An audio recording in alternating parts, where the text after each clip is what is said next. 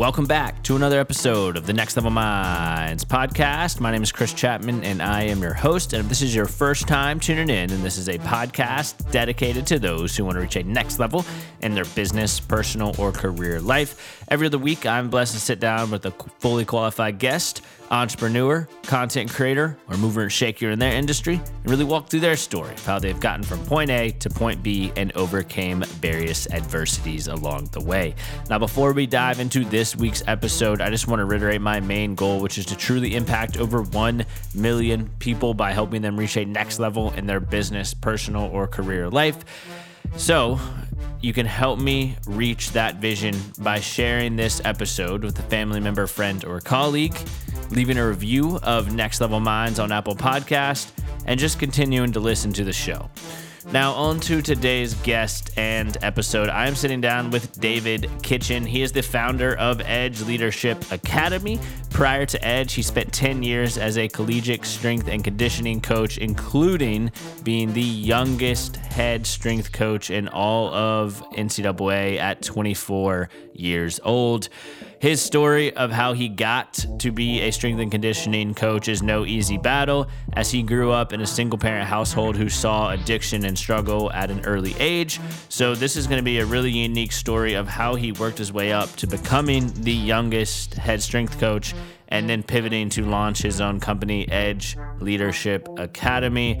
All of this to say he's only 31 years old, absolutely crushing it. So if you want to know more about leadership, if you want to know more about moving up, if you want to know more about success in general, then this episode is definitely for you. Other than that, let's go ahead and dive in.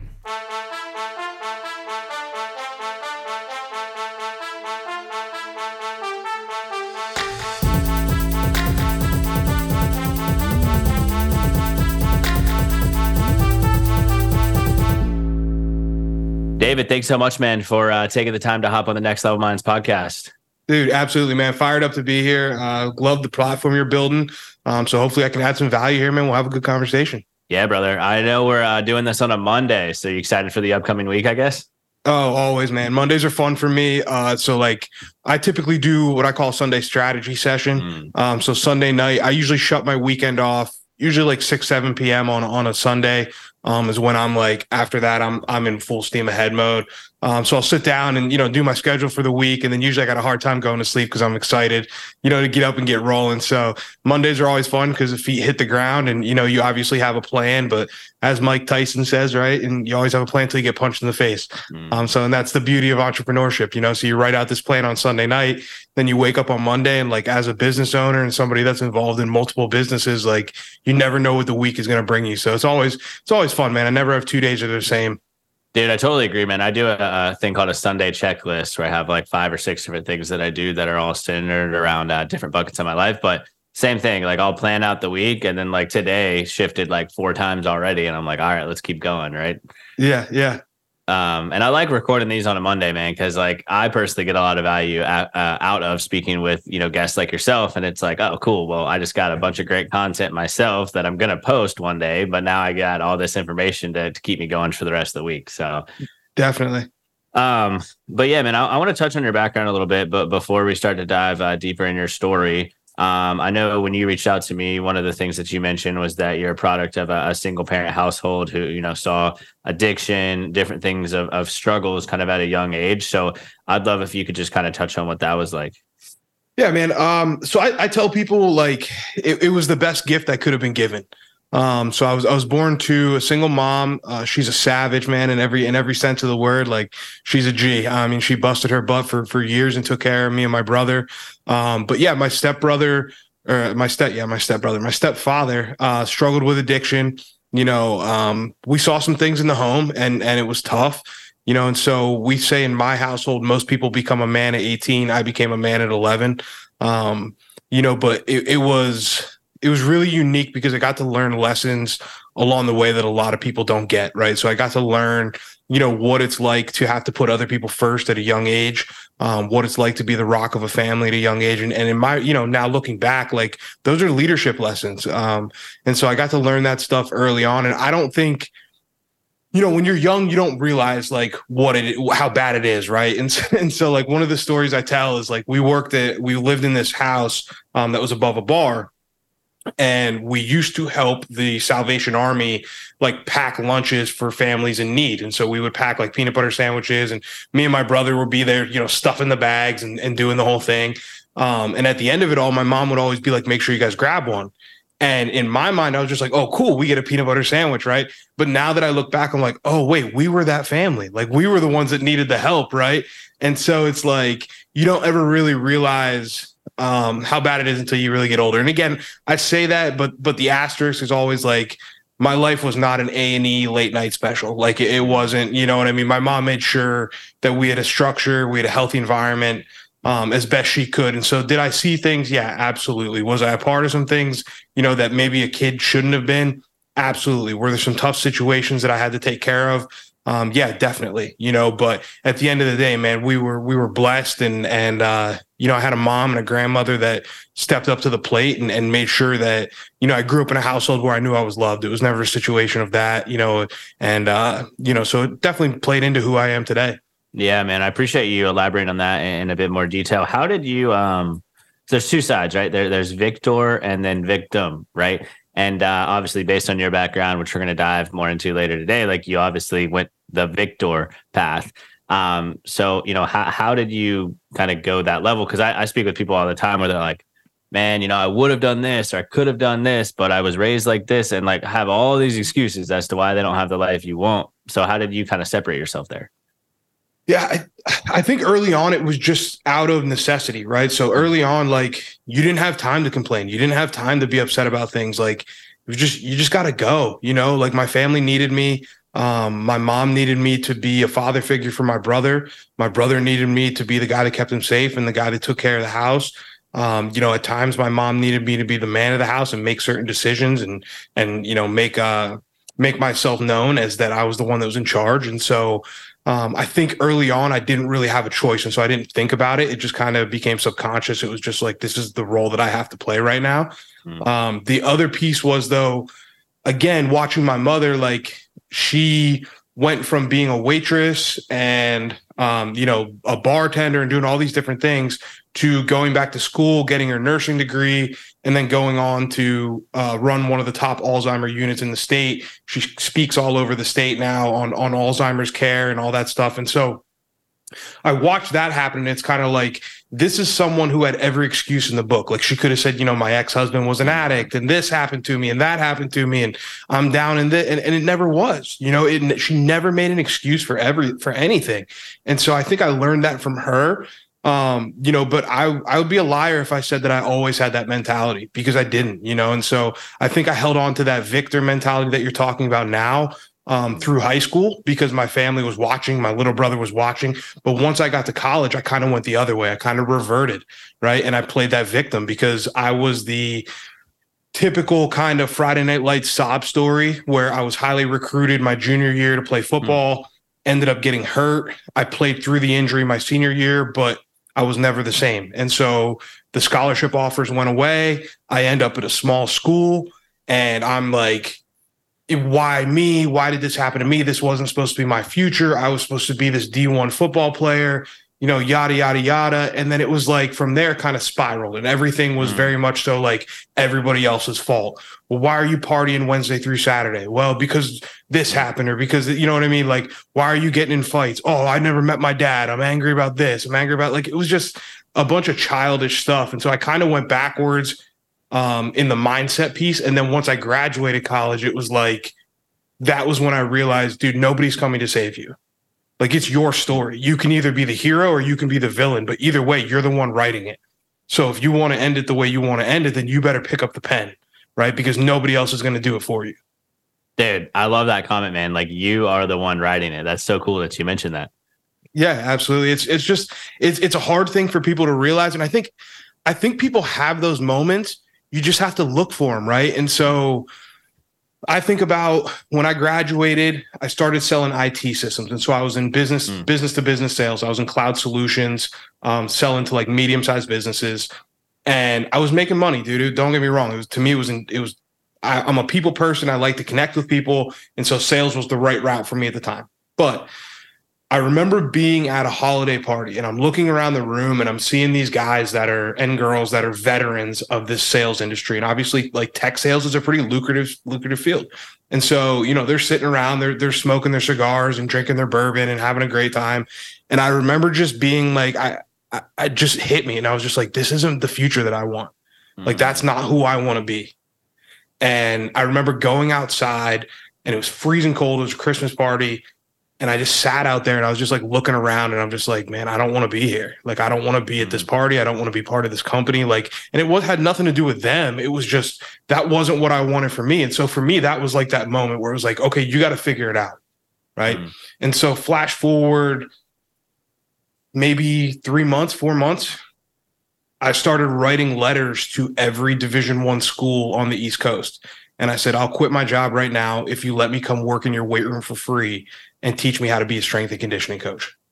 And I got really fortunate and I had a school that said yes. And so I quit my job. I packed everything I had into a Jeep and I moved to Pittsburgh, PA and went to Robert Morris and worked for free.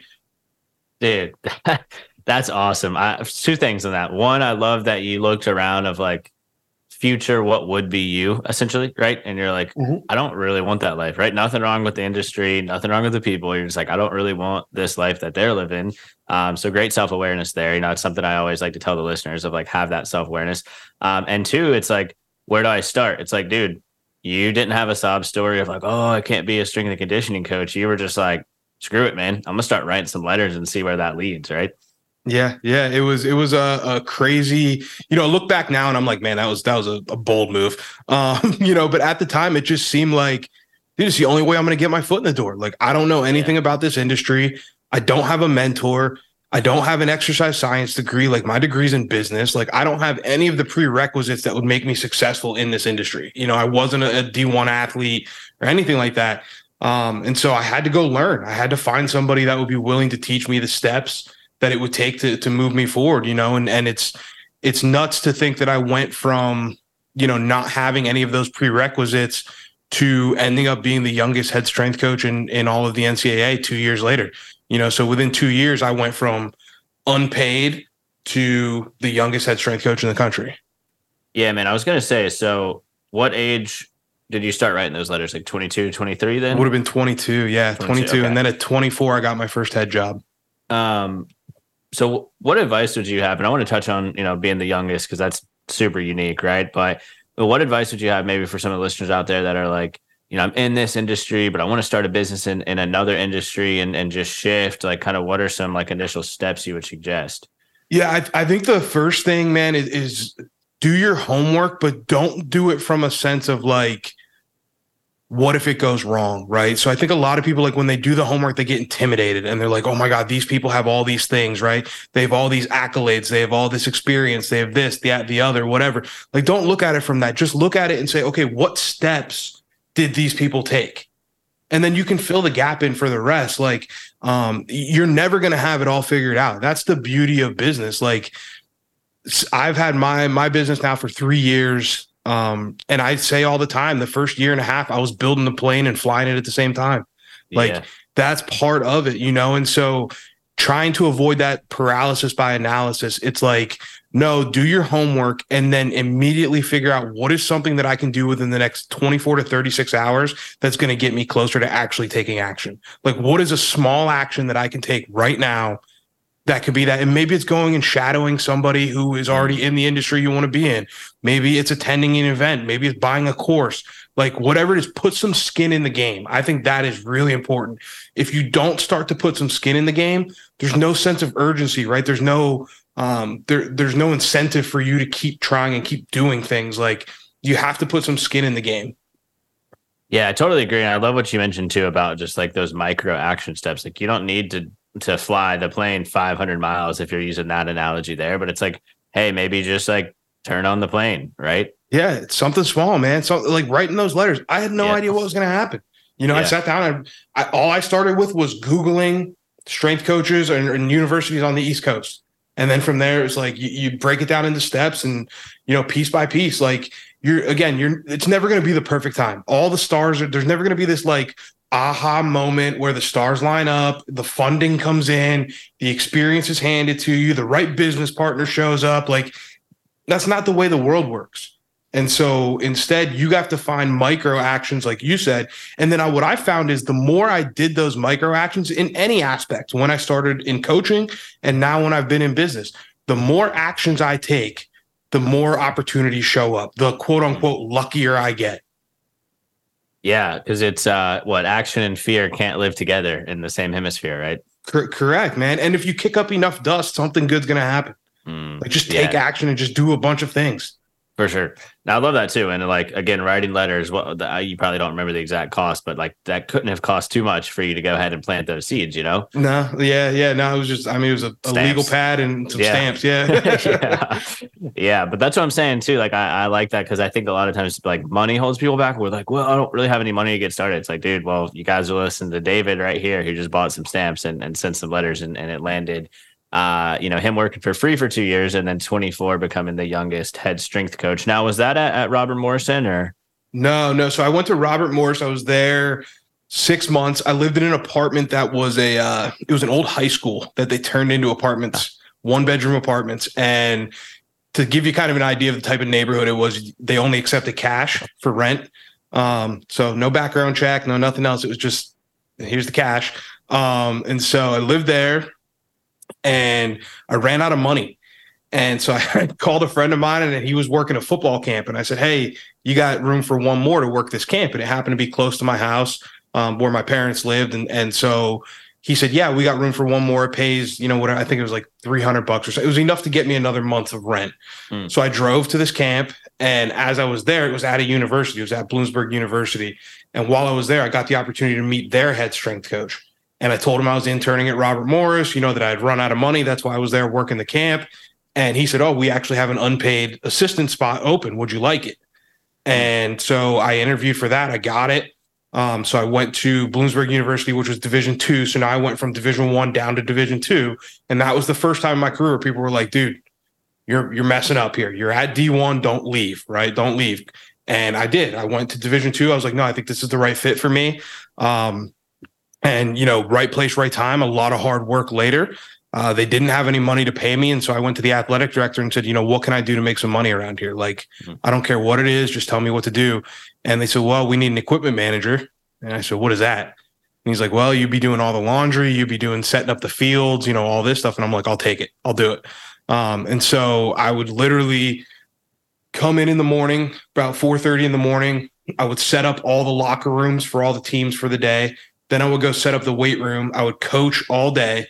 And then at night, I would go out and set up the field for practice. I would break down practice. Once practice was over, I would bring the clothes, like the laundry loops from the football players in, throw them in the washer and dryer, go run workouts for the rest of the teams for the night, and then come back. And I would start working on my master's. I was working on my master's degree at the time, start working on my homework while the laundry was going.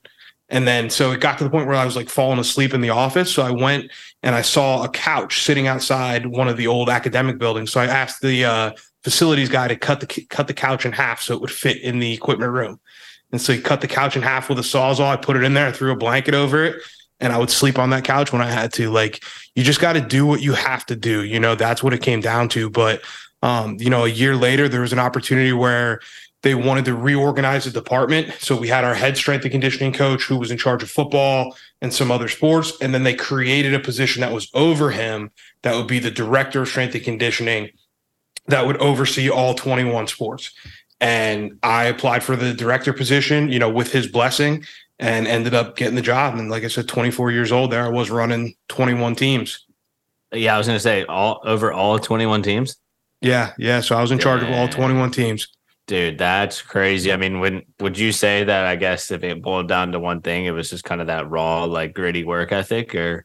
Yeah, absolutely. Yeah, it was just not taking no for an answer. Yeah. Like I like in those, like, and I still try and apply that now. I'm a little bit more calculated with the way I spend my energy. I'm not just like running from a thing to thing anymore. But in those days, yeah, it was just, I won't be at work. Like, I will be the first one in the building. I'll be the last one in the building. Sometimes I won't leave the building. And if there was an opportunity to do something, I was the guy that would do it. Like whatever that was, you know, if you needed somebody to do the laundry, cool, I'll do it. You need somebody to run a Sunday night tennis workout at 7 p.m. I got it. No problem. You know, and so at that point in my life, it was just about saying yes. It was about taking as many opportunities as I could, because each opportunity came with its own lessons. Each opportunity came with its own experiences. And so I was learning while I was doing, you know? Yeah, man, I love that. And I think the imagery was great there, like getting the couch cut in half and sleeping on that. So you basically just kind of like lived, worked, and barely played in this office building. Zero play. Okay. Yeah. Zero play, man. I that's something I did not take a vacation for 8 years.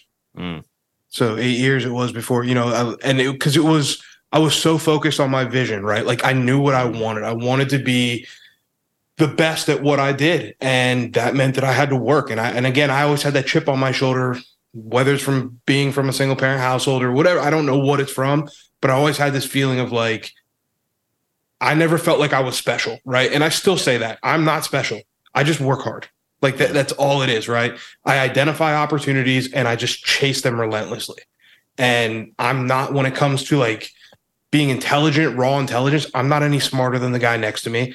You know, you might be stronger than me, you might be faster than me, you might be smarter than me, but like when it comes down to who's willing to get up at 3 o'clock in the morning, like I'm going to beat you, you know, and that was kind of my mentality that I think is what provided some of those opportunities early on.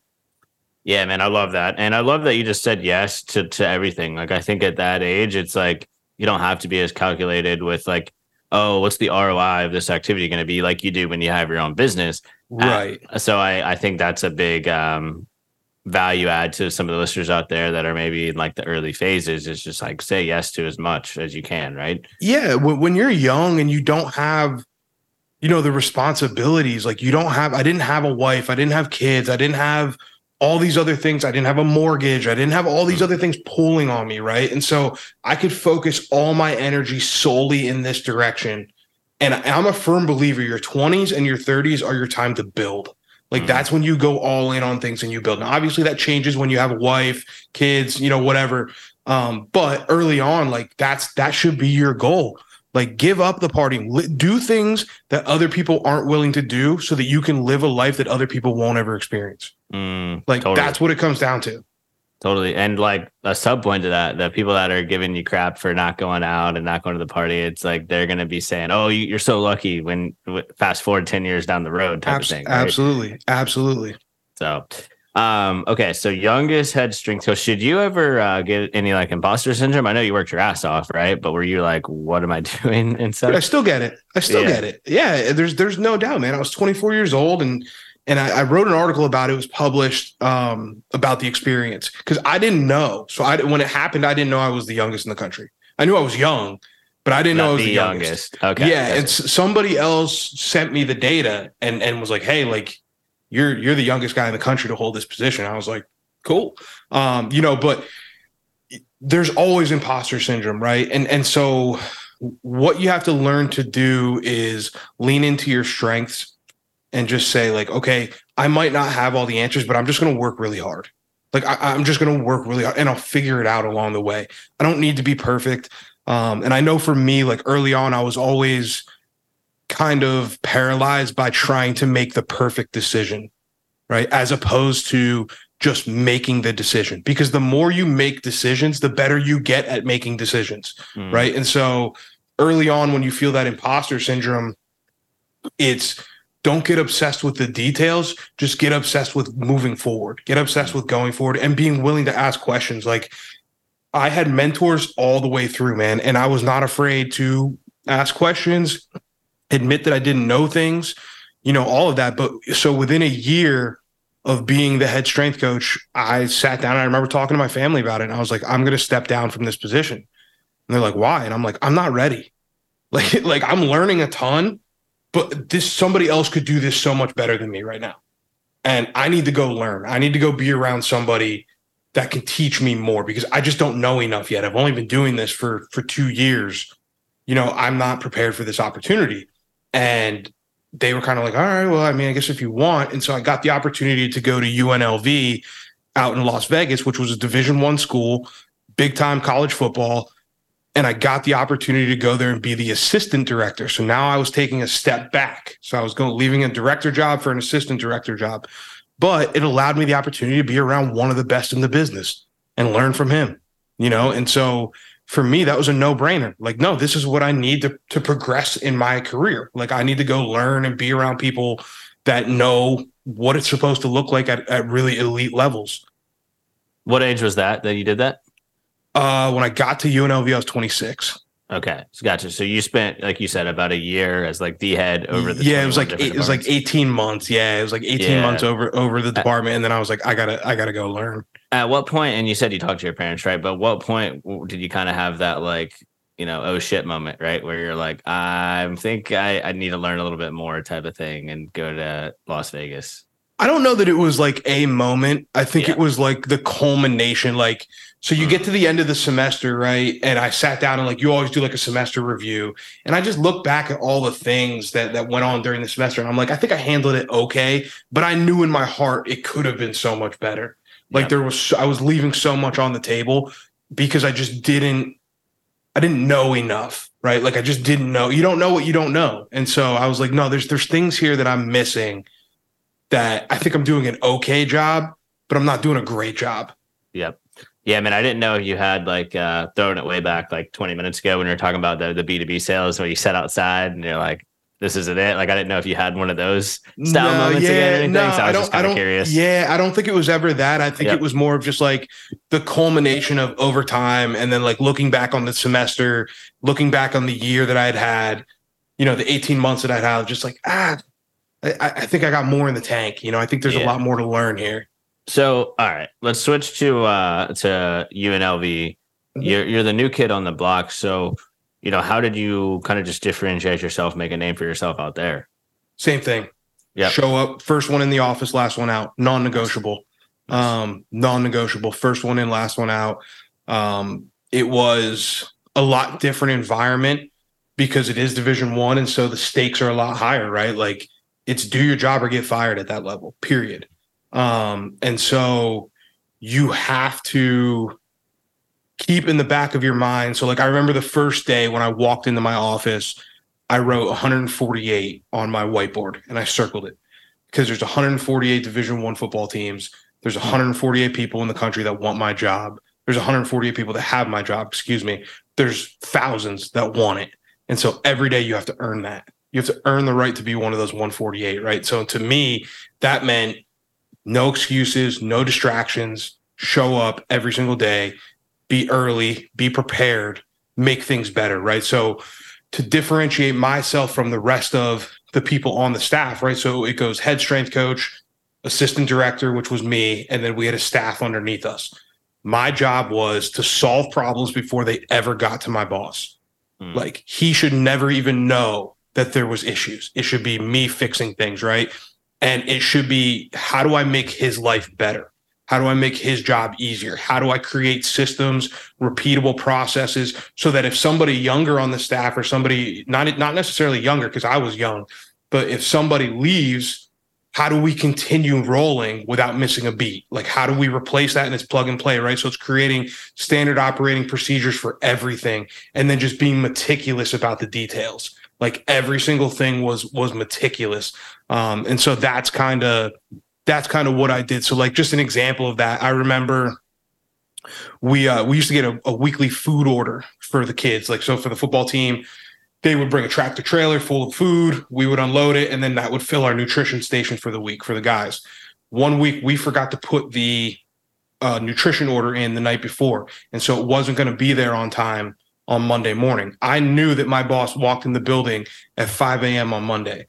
So that meant that I had to get up before 5 a.m. on Monday, drive to the distribution center with my truck and load as much of that food onto my pickup truck as I could and bring it to the university and get it unloaded before he got there, right? And so I was up at 3 o'clock in the morning, 2:30 in the morning, driving and just filling this thing up. And then you work 12, 14 hours, but he never knew that there was a mess up. He never knew that the food wasn't there on time. Like, and those are the types of things that to me differentiated me. Like, that was the kind of the length that I was willing to go to, because a lot of people would have just went in his office with their tail tucked between their legs and been like, hey, we messed up, right? But that's not an option. Like that's not good enough, right? So you got to be a solution guy, not a problem guy.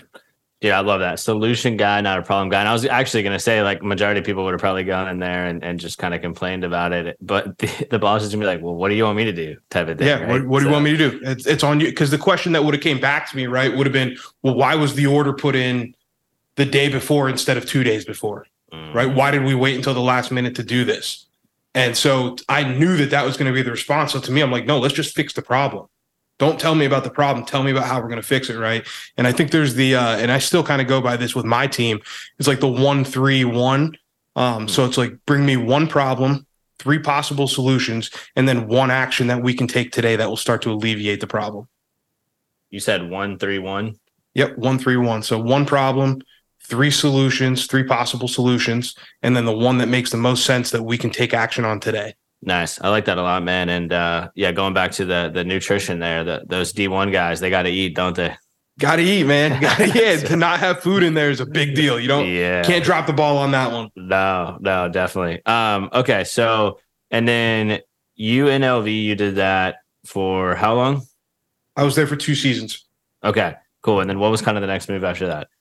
Next move after that was I got another opportunity to be a head strength coach. So I got an opportunity to come home to my alma mater at Susquehanna University, which is a small Division III school. So again, people are like, dude, what are you doing? You're leaving Division I. You're never going to get back in. 1, 2. Yeah, I was all over the place. So I came back, was a head strength coach at Susquehanna. I was only there for like 6 months. Got a call to go to Georgia Southern, which is Division I, to go be the men's basketball strength coach. They had won over 4 seasons. They won 20-something games each year. And so they were right on the bubble. They couldn't get over the hump of winning the conference tournament and actually getting to March Madness. And so they wanted a new strength coach. They called me. They said, would you be willing to come down here and try and do this? We want our guys to be more physical. We want to have a more physical presence. We know you come from a football background. Do you think you can do it in basketball? And I'm like, let's see, I'm a competitive guy. Let's see what we got. Right. And so, I went down to Georgia Southern, was there for a year and a half. And then that's when I ended up launching the business. Nice. So you did that year and a half. Was it hard to switch from football to basketball or? Yes and no. I mean, the culture is definitely different. Like the temperament of the players. Football is a little bit more like straightforward, kind of just banging, right? Like just straightforward, getting after it. There's a little bit more edge to the guys you're dealing with as far as the players. But the competitiveness level is just as high, right? And if anything, basketball was more challenging because there's so many more games in a season. So you're balancing between keeping your guys fresh, continuing to get strong, and then understanding that it's a long season. It's a 6-month season. Yeah, definitely. Dude, just curious, like these defensive tackles and linemen and stuff, like what are they putting up on like squat and bench? It's just they're animals. Yeah, like I said earlier, I played Division III. I just had this conversation with somebody else. I played Division III, and like every Division III player thinks like, oh, I could have played D1. I could have been this guy, right?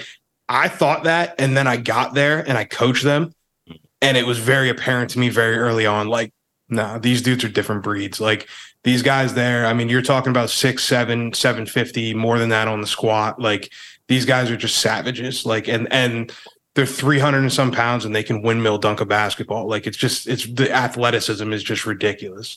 And they're fast too. It's crazy. Oh my gosh. Yeah. Super athletic. Athletic. Jadavion Clowney with the Gamecocks. Yeah. Exactly. Yeah. That was a specimen. Now, we didn't have anyone like that at UNLV, but like in general, just like the big D1 schools like that. I mean, see these guys. Yeah. They're just different, man. They're built different. Okay. So let's talk about launching the Edge Leadership Academy. Yeah, so that came about. I had always been interested in leadership. I was always had a thing for it. And I had a master's degree in sports psychology and exercise science. And so I had the sports psych background. I had built leadership councils at every school that I was at. I had built, like leadership curriculums at every school that I was at. I had run mentorship programs, internship programs, all this stuff. So I kind of had the experience. And then I had a player come in my office and he said, Coach, I've been the best player on every team I've ever been on. And everybody's always telling me to lead. Nobody ever taught me how. And that was like the light bulb moment, right? That was the moment for me where I was like, oh, okay, if this young man feels this way, because he's the best leader that I've ever coached. So if he feels this way, how many other people feel this way? Right. And so I started by just trying to identify, like, could I put together a curriculum that would work in the college setting to teach people to be leaders, right? And so started there. I started putting out free content. I had the opportunity to get a contract extension at Georgia Southern, and I decided to turn it down and start the business. And so I start putting out this content, start building, and I had a 5-year plan to profitability. And about 3 months in, I had schools calling me, asking me to speak to their teams. And I was like, I've never done this. I don't know what this is going to look like, but sure, let's do it. Right. And so all through the pandemic, I'm doing virtual keynote addresses. I'm running leadership workshops. I'm starting to build a client base.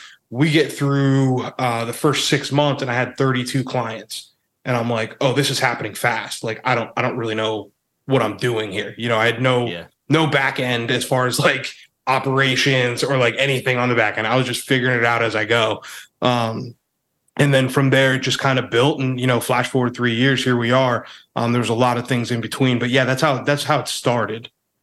And the clients, were they mainly sports teams or? Yeah, they were all colleges. So when I started, I was 90% college, 10% corporate.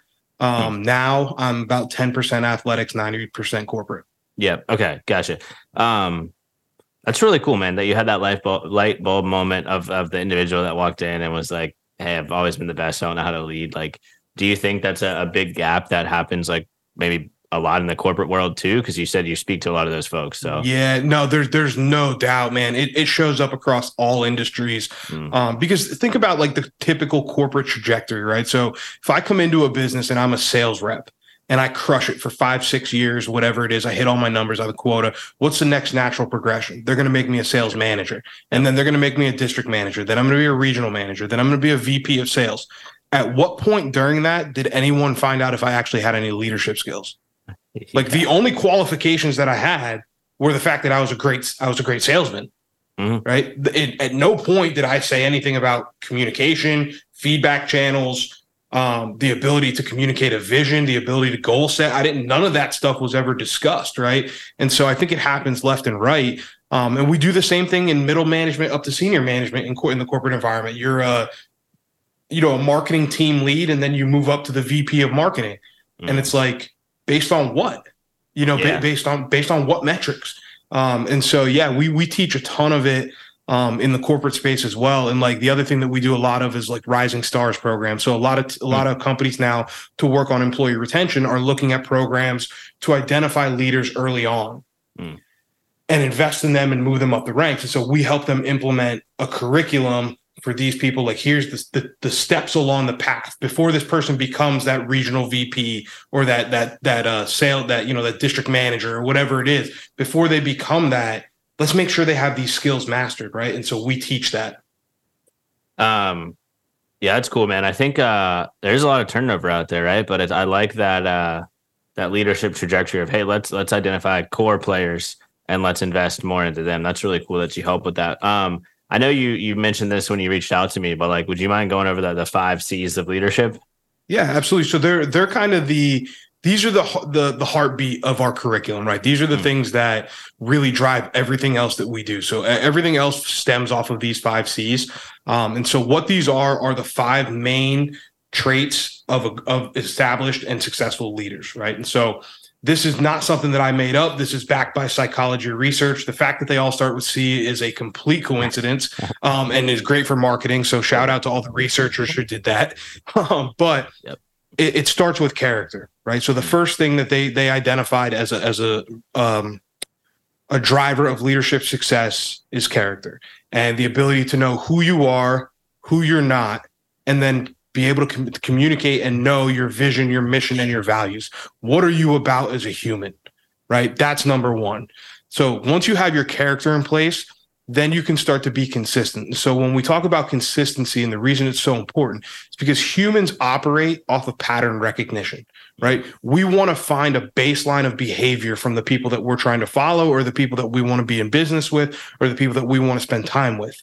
And so if you can be consistent because you know who you are and who you're not and what vision, mission, and values you have, now you can be consistent in the way that you communicate with people. You can be consistent in the way that you deploy your energy and your resources. You can be consistent in the way that you interact, in the way that you react to stress or adversity or success, all of those things. So once you have that consistency piece, now you're able to show true commitment. Because once you're consistent in something over time, it shows people that you're committed to it, right? So the third C is commitment. And it's your ability to commit to the people, the organization, and the vision, right? That's great leadership. The people, the vision, and the organization, not the results, because the results will come as a byproduct of being committed to those first three things, right? So once you're committed, now you can start to communicate. Now you can start to communicate the vision. You can communicate how we're going to get there. We can start to communicate, what our goals are. What are the KPIs and the metrics that we're going to use along the way? We can communicate more effectively, more empathetically, right? All the things that we need to be great communicators can occur as a result of having those other C's in place. And then lastly is creativity. Great leadership, especially in our society, is associated with creativity. Like if we talk about a company that made it through the pandemic and did really well because of a pivot, what do we always say? They were led, right? Somebody led them through the pandemic. Someone led them back from bankruptcy.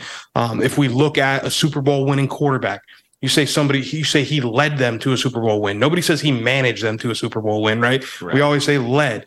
Leadership and creativity are synonymous in our culture. And so the ability to be creative in a leadership role is absolutely invaluable. You have to be creative. You have to be creative in the way that you manage relationships. And right. So a lot of people in corporate structures or in athletics will say it's about getting the right people on the bus. Well, it's also about getting the wrong people off the bus. And then more importantly, it's about putting people in the right seats. How well do you know your team's strengths and weaknesses? Like that's creativity, is being able to assign the right people to the right projects at the right time and deploy their strengths, right? And then the other piece of creativity is knowing how to ask for help and how to bring in outside resources and make the most of situations. Like those things are creativity, and you have to be able to pivot, right? Like great leaders can see around corners. They see things coming, they see trends, and they're able to manage and navigate those things. So those are our 5 C's. We always start with leading yourself first. So if you're someone listening to this and you're like, all right, these are the 5 things that I need to work on, correct, but start by deploying them in your own life first. Don't even try to lead anybody else. Lead yourself first. And if you do it really well, people will naturally follow you. Dude, I love that last point, man. I was actually listening to a podcast the other day, the Real AF podcast, and they asked the host, Andy Frisella, they're like, I'm struggling to get my team to follow me or something like that. And he was talking about, hey, well, are you leading yourself first? Like, are you somebody that's worth listening to? Are you somebody that's respectful?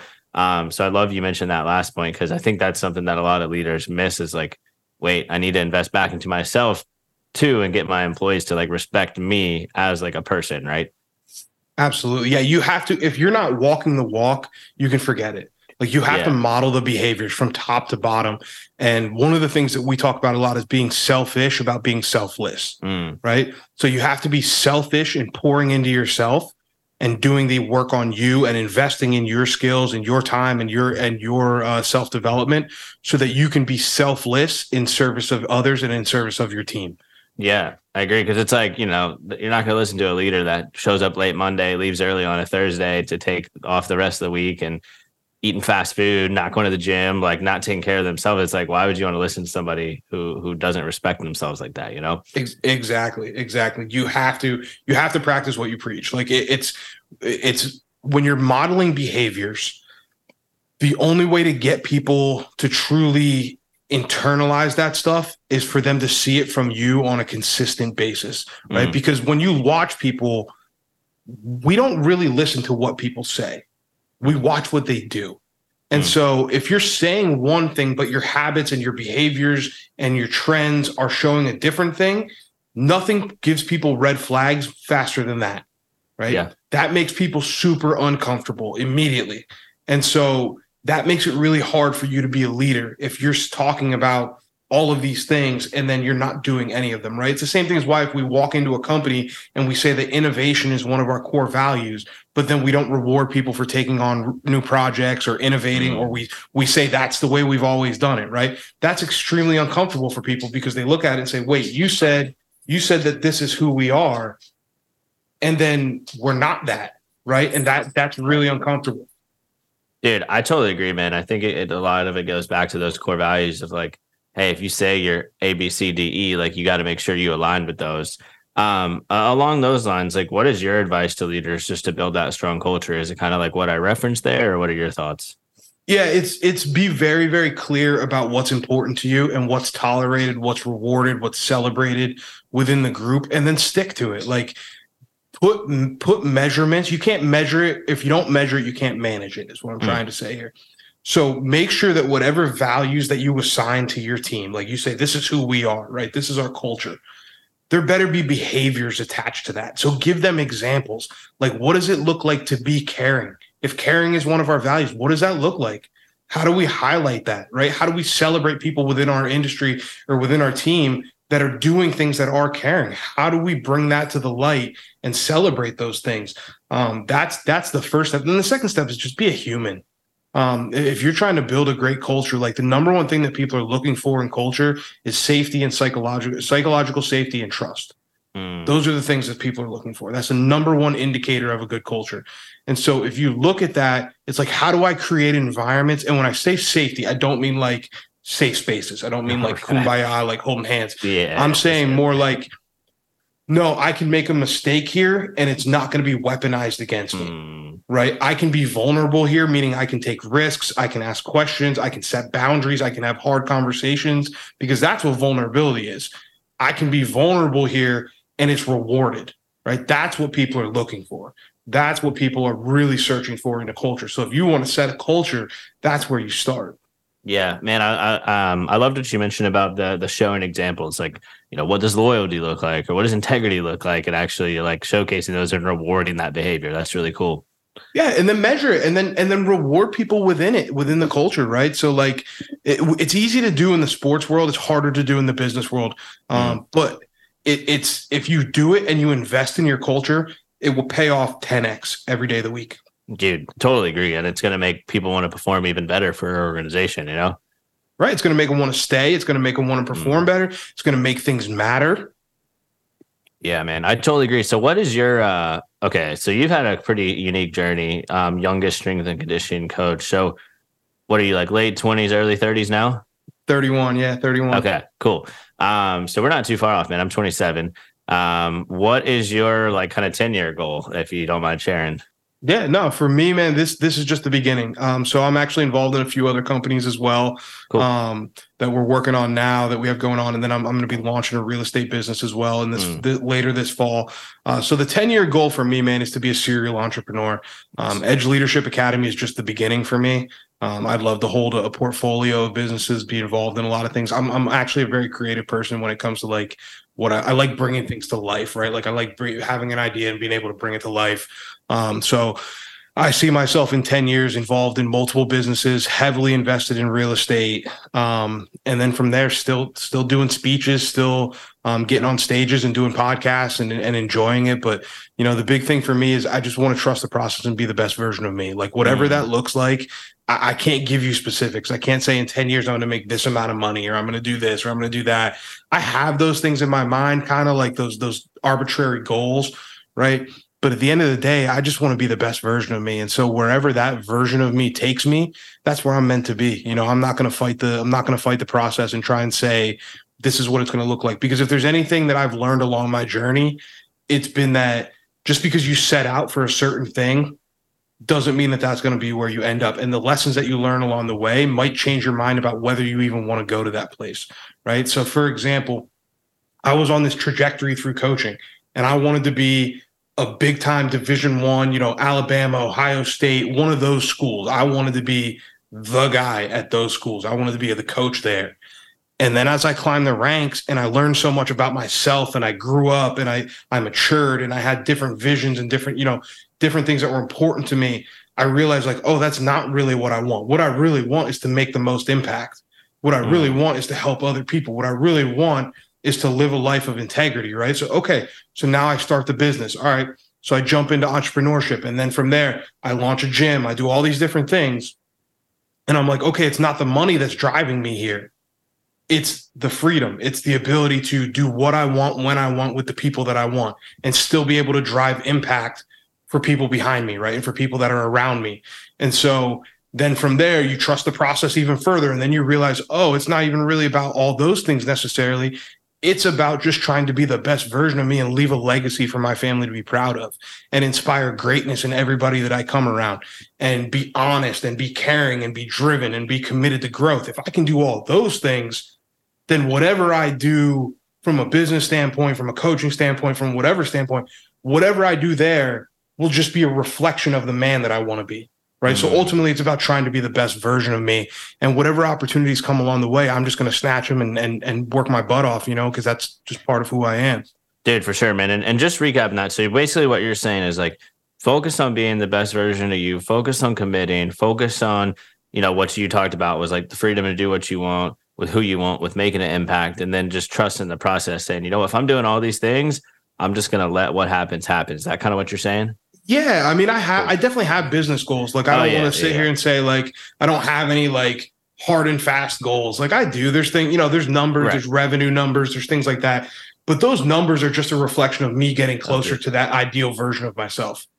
Yeah, and I just want to recap that, because I think a lot of people are like, well, what do I do? What goals do I set? Blah, blah, blah. And, like, all that's super important. Like, you can kind of see here, I got all my goals back there. But it's like, well, also focus on just like being the best you, and just be open to see where that leads. Like, that's what I really like about that. Man, you get excited. Like, get excited about meeting this new version of you. Like, get excited about meeting the person of you that goes through these things and goes through these lessons and these trials and tribulations, and learns along the journey, and like then see what happens. Because you never know what door is going to open. You never know, like, opportunities have led. If you would have told me 3 years ago that I would have a team of people that work for me, I'd be involved in multiple businesses. Like, I'd be opening a real estate business, I'd have been like, what? Like, no, I just want to go teach leadership. Like but over these 3 years, I've learned and I've progressed, and things I've turned into opportunities, and relationships have grown into business opportunities. And, so you start to learn along the way, but you just get excited for the next version of you, like that next level.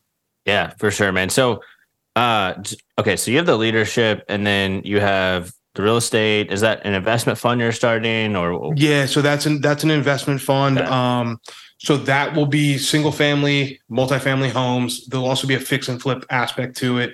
And then long term, we'll have a property management business that's attached to it that kind of holds everything together. And did you say you had a gym as well, or no? I sold the gym, so I'm out of the gym. Okay. So I had a gym, but I'm involved in a shoulder pad company. It's a shoulder protection device that goes underneath shoulder pads for football, and attaches to them. It's pretty cool. It's going to change the way that shoulder pads are made in the industry. So it's really exciting. We're taking that and running with it. And then I'm also involved in an app that's coming out. I can't talk much about that yet, but that's off and running as well. So so I'm involved in multiple different businesses. And again, none of them were things that if you would have said, hey, this is what you're going to be doing, I'd have been like, I don't think so, but okay.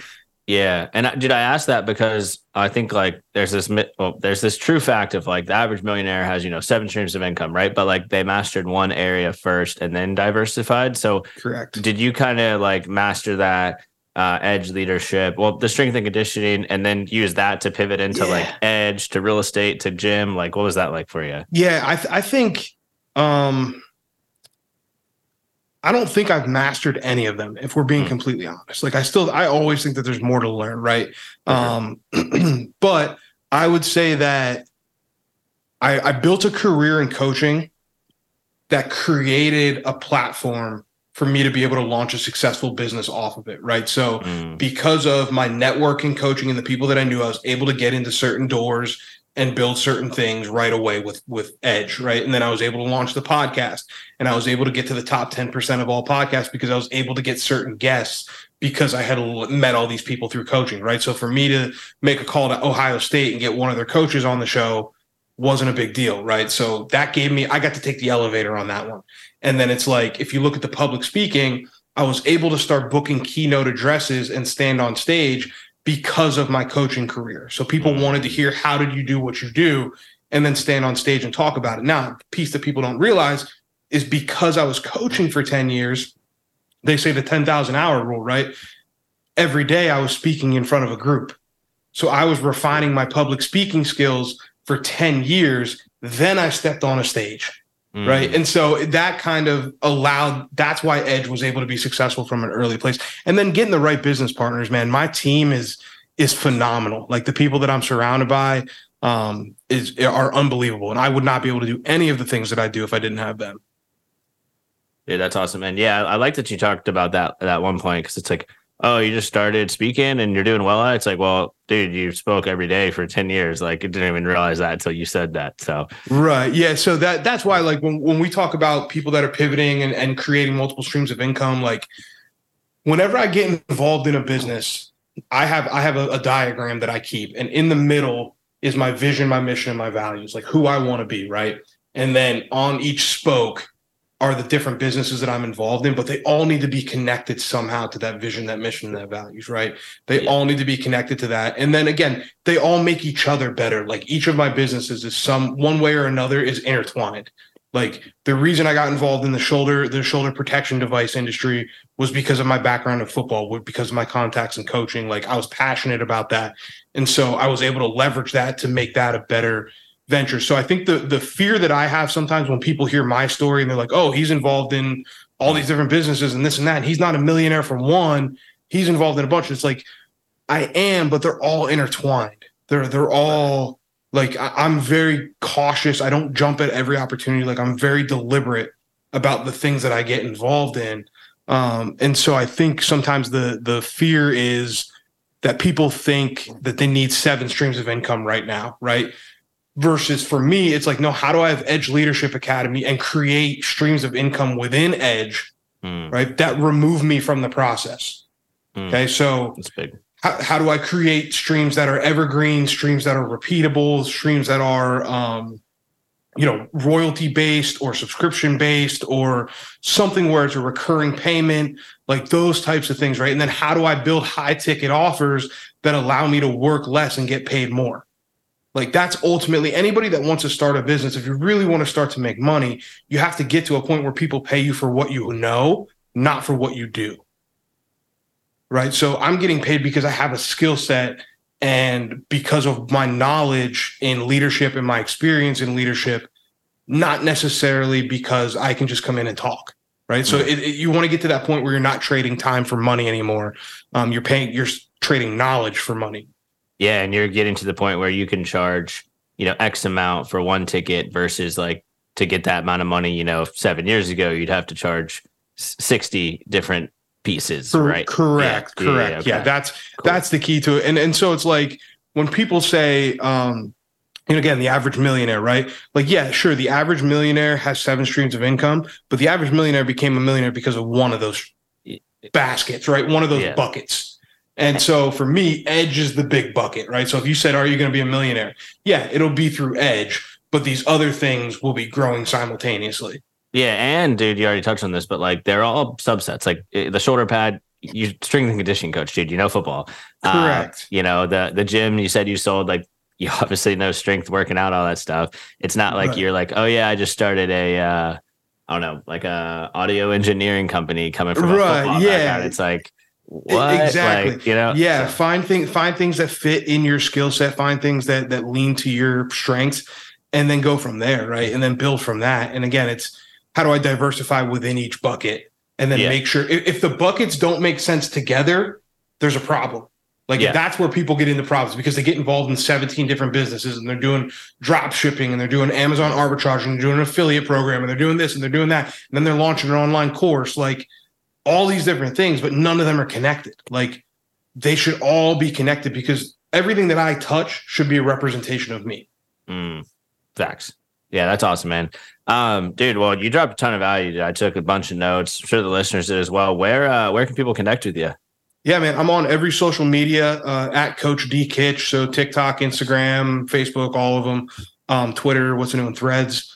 I'm on all that stuff. So check that out. We have a website as well, edgeleadershipacademy.com. We run a mentorship group, which is usually pretty full, but we have a new one opening up probably about the time that this will release. So check that out. That'll be called The Table.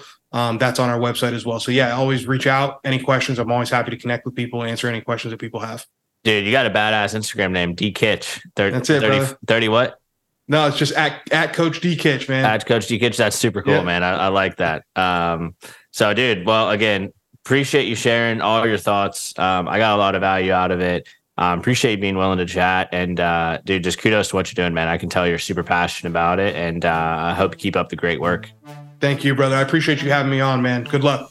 Well, that's it, everyone. Thanks again for taking the time to tune into this week's episode of Next Level Minds. Be sure to connect with David on the various social media avenues that he mentioned. This episode was fantastic, so I hope everyone enjoyed what he had to say. Really, the biggest theme I got out of this is that if you want to accomplish something great, it's going to require a lot of action with a lot of work ethic, with a lot of time, with a strong vision. So keep those 4 things in mind as you all continue to crush the rest of the week. And thanks again for the support with the Next Level Minds podcast. Keep sharing it, keep liking it, keep leaving reviews, and ultimately keep supporting that vision of wanting to impact over 1 million people.